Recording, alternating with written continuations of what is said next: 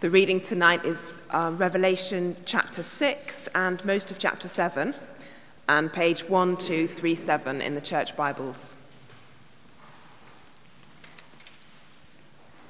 I watched as the Lamb opened the first of the 7 seals.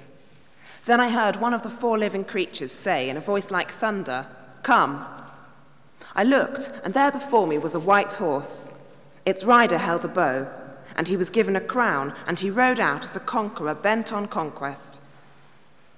When the Lamb opened the 2nd seal, I heard the 2nd living creature say, "Come." Then another horse came out, a fiery red one.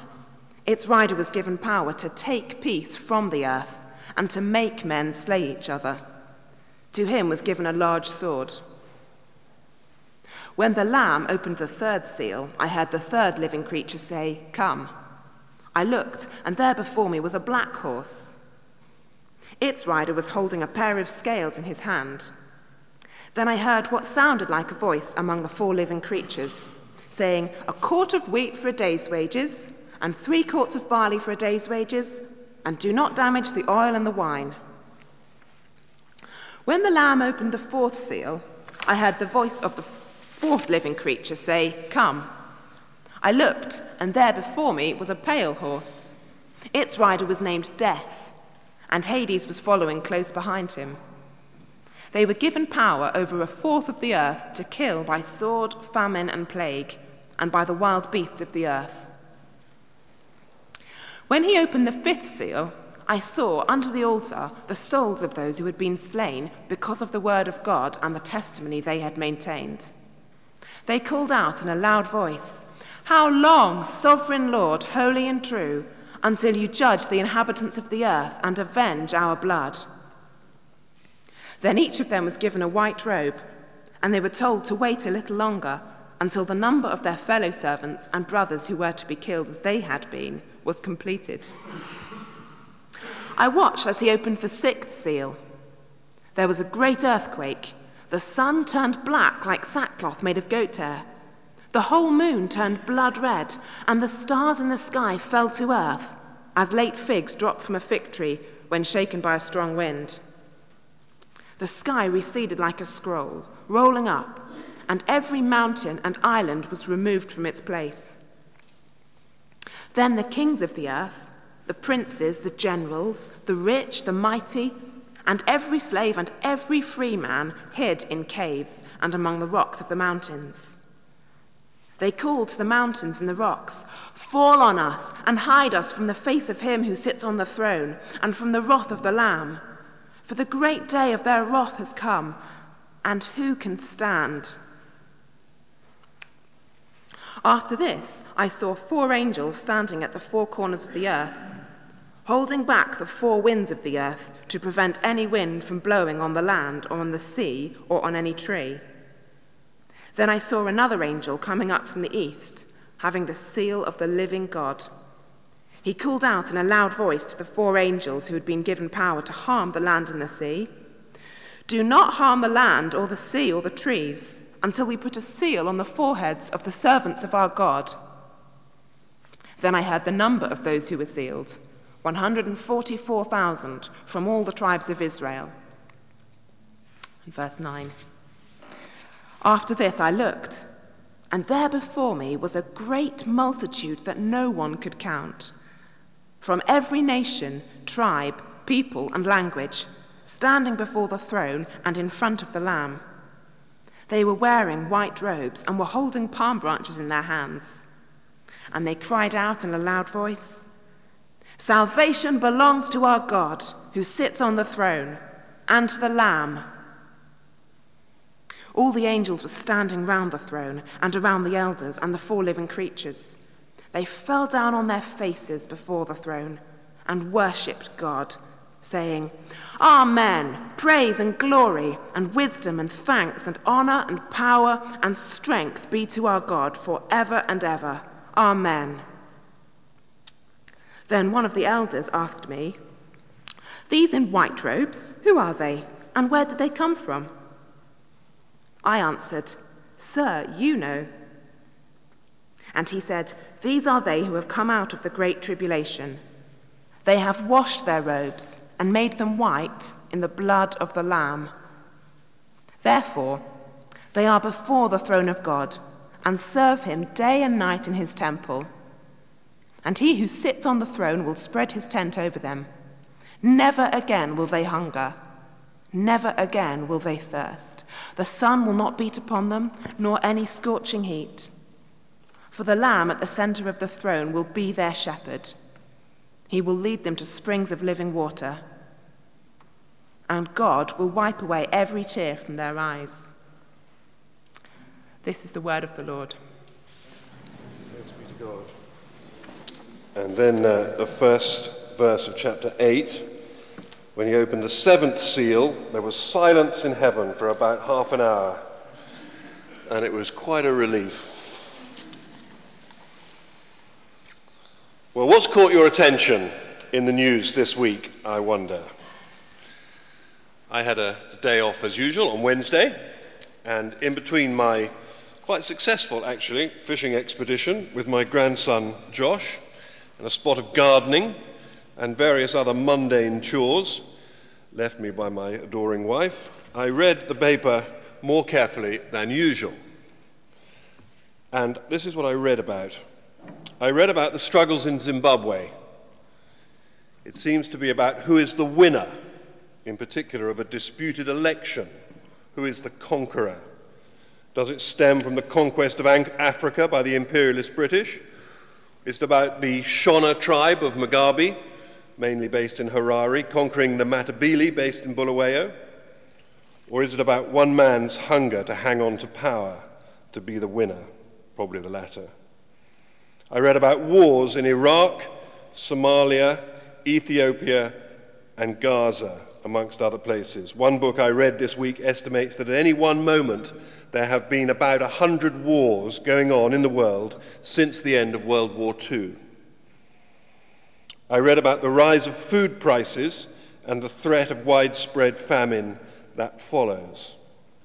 I read about death, the murder of Rhys Jones in Liverpool, and those who have been arrested and charged with his murder.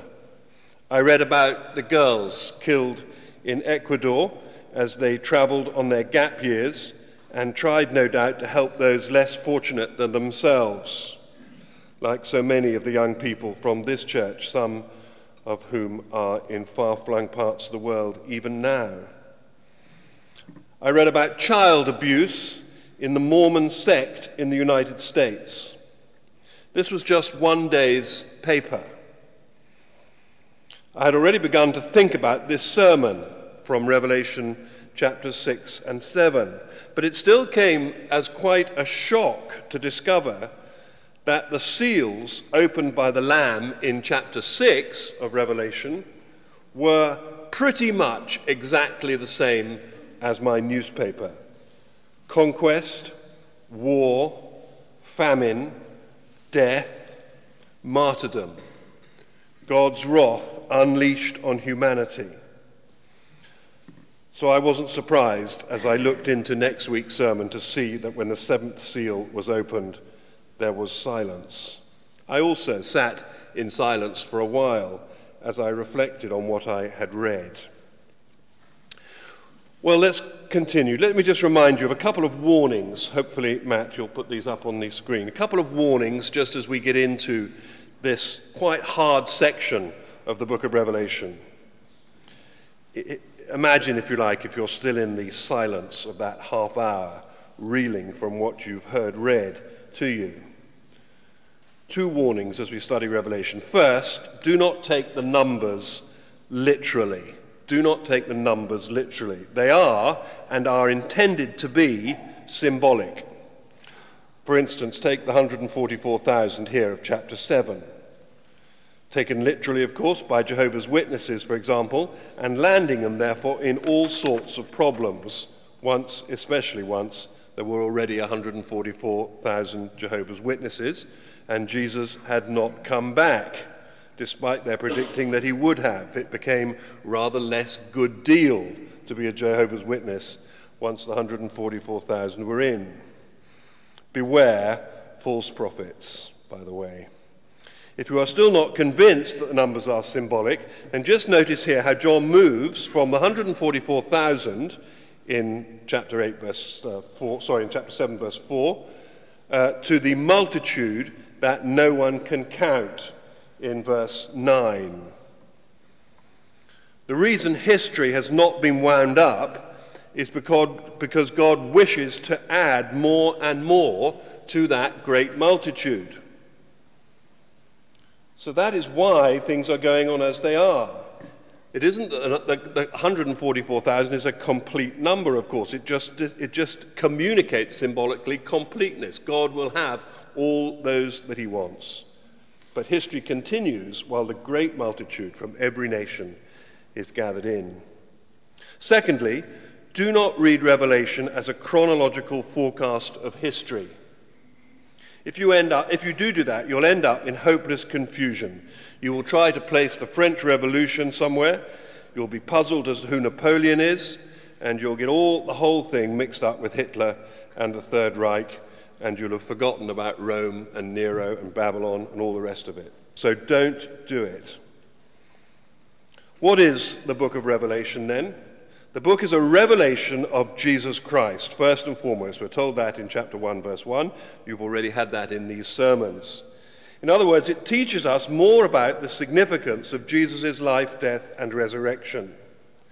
And secondly, it is a revelation of what must take place after this. This is in chapter 4, verse 1. What must take place after the Christ event. It's a revelation of that. What the book of Revelation does is to throw light on what the world is going to be like between the first coming of Christ and his return. And in summary, that time will be marked by a continuation of both humanity's appalling wickedness, which is charted in chapter 6, and by the gradual spreading of the light of God's truth, specifically as the gospel is preached and the faithful are gathered in. Now let's just get back to the text itself that we're looking at here. Chapters 6 to 16 look at the plight of humanity, the situation in the world, the state of the world, from 4 different angles. It's not chronological. Don't think it's chronological. One commentator, Paul Barnett, helpfully summarizes it like this, and it's going to come up on the screen. Chapters 6 and 7, which we've read this evening, the seals, look at the world closely and depict the world essentially as a tyranny. It's about the tyrant rule of individuals. Chapters 8 to 11, the 7 trumpets, depict it as chaos. Chapters 12 to 14 depict it as persecution, the 7 signs, that is. And chapters 15 to 16, the 7 plagues, depict it as destruction. So it's the same world, the same state of the world, looked at it 4 different ways under those headings. It's quite a helpful way of looking at it. And over the next few weeks, we're going to be looking at each of those in turn. This evening, we're confronted in chapters 6 and 7 by the horrors of tyranny, signs of which we continue to see all around us today, as I've said. And then John points us in chapter 7, gloriously, to the certainty of salvation from all these horrors. Jesus, as we've already seen in the sermon last week, is both the lion, a noble king, and a lamb, an impotent victim. He is the only one worthy to open the scrolls and to open the seals it contained. And David explained that to us brilliantly last week in his sermon. He showed that Jesus is worthy to open the scroll and the seals because of his death on the cross, which brings each one of us forgiveness and reconciliation with God. But as David said, the cross also signifies the defeat forever of the powers of darkness. The last battle is not some future Armageddon. The last battle has been fought and has been won at Calvary. So we must view human history, what's happening between Christ's first coming and his return, we must view it through the camera lens, if you like, of the cross. Think of the history of the last couple of hundred years. We can now officially abandon the evolutionary optimism of the 19th century. That evolutionary optimism led to an overconfidence in the omnipotence of science and led to all sorts of difficulties. The 20th century traumatized those optimists as tyrant after tyrant destroyed the hope that the world would somehow become a utopia. We can also abandon the 20th century philosophy of existentialism, which led to many of the existentialists committing suicide, or led to their nihilism morally. And more relevantly, perhaps for us now, that philosophy led to the secular materialism of our times here in the West, which says that life is all you get, so eat, drink, and be merry, for tomorrow you die. Now there's a neat summary of the last 200 years of modern history for you. It gets you approximately a 2-2 degree, that, by the way. And of course, there's a lot more to it than that. But here we are, between the great victory of the cross and its consummation when Christ returns. And what did John see as he looked at that period of history, where we're called to a realism, not an optimism of the evolutionists, nor the pessimism of the existentialists, but to a realism, to a biblical realism? What did John see? He saw first 4 horsemen, the famous 4 horsemen of the apocalypse. And they ride out into this period of history here in chapter 6, this interim time. And at first glance, when you first read it, when you heard it read this evening, they all seem to bring tyranny and ruin. The white horseman brings conquest, the red horseman brings war, the black horseman brings raging inflation and famine, and the pale horseman brings death and hell.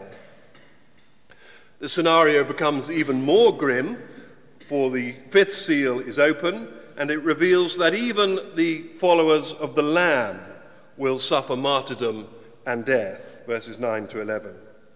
And the 6th seal reveals that the earth itself, and all who live in it, from rulers like Saddam Hussein or Robert Mugabe, to the poorest beggar sleeping in the cardboard boxes behind Sainsbury's, and ourselves included, all, free men and slaves, all will come under God's judgment. What John sees, it seems to me, is a very accurate picture of the last 2,000 years of history. And I would suggest that our 21st century realism should mean that we should have an expectation that this is the reality that we will face in this world in the future until Christ's return. There is no socialist or scientific utopia, but there is also no reason to despair. And there are some reasons why that is so. 3 reasons. If they can come up, Matt, thanks. No reason to despair. Why? Because 1, the white horseman is, of course, Jesus. The white horseman is Jesus. White in the book of colour and is important in the symbols of Revelation, and white in the book of Revelation is always a colour for righteousness. So the white horse is a righteous horse. He has crowns and conquest with him. These are symbols that belong to Jesus. If you doubt me, just turn on for a moment to chapter 19 and verse 11, where we meet the white horseman again. Let me read these glorious verses. 19:11. I saw heaven standing open, and there before me was a white horse, whose rider is called Faithful and True. With justice he judges and makes war. His eyes are like blazing fire, and on his head are many crowns. He has a name written on him that no one knows but he himself. He is dressed in a robe dipped in blood, and his name is the Word of God. The armies of heaven were following him, riding on white horses and dressed in fine linen, white and clean. Out of his mouth comes a sharp sword with which to strike down the nations. He will rule with an iron scepter. He treads the winepress of the fury of the wrath of God Almighty. On his robe and on his thigh he has this name written: King of Kings and Lord of Lords. The white horse is Jesus. And Jesus rides at the head of his army. Who is his army? You and me, of course. You and me. And as Sean said in the introduction to this series of sermons, what is the book of Revelation all about? Well, it can be summed up in two words: we win. We win. Here is Jesus, the white horseman, riding as the Lord of history. Do not despair, secondly, because there have been and will be many who are saved. Chapter 7 is about the rescue of people, both from before Christ's coming and afterwards, those who will be with him forever. Commentators, of course, have a great deal to argue about in the book of Revelation, and they argue about exactly the identity of the 144,000. Some say they are the saints of the Old Testament, Israel.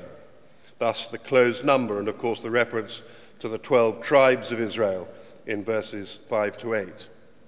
By this reading, the great multitudes of verse 9 are therefore the Gentile believers, you and me, who are being saved even in our own times here at St. Andrew's, and thousands daily all around the world.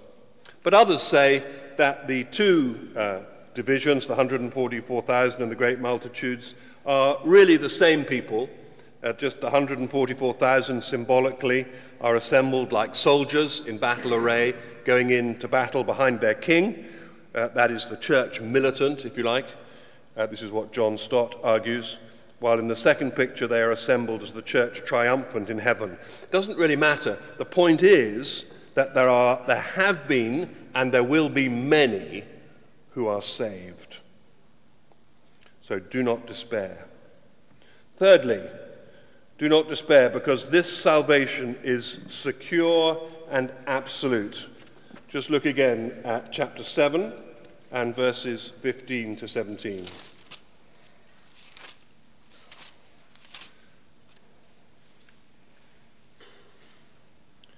Therefore they are before the throne of God and serve him day and night in his temple.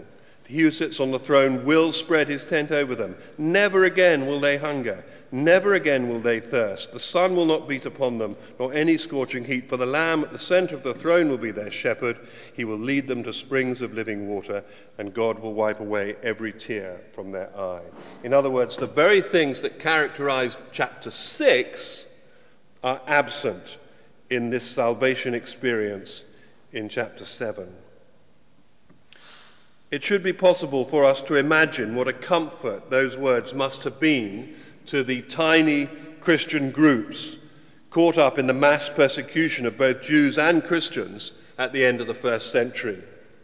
For many of those people, their destiny was to be the climax of the entertainment in the arena as they were fed to wild animals in front of baying crowds of bloodthirsty pagans. That is what was happening to their friends.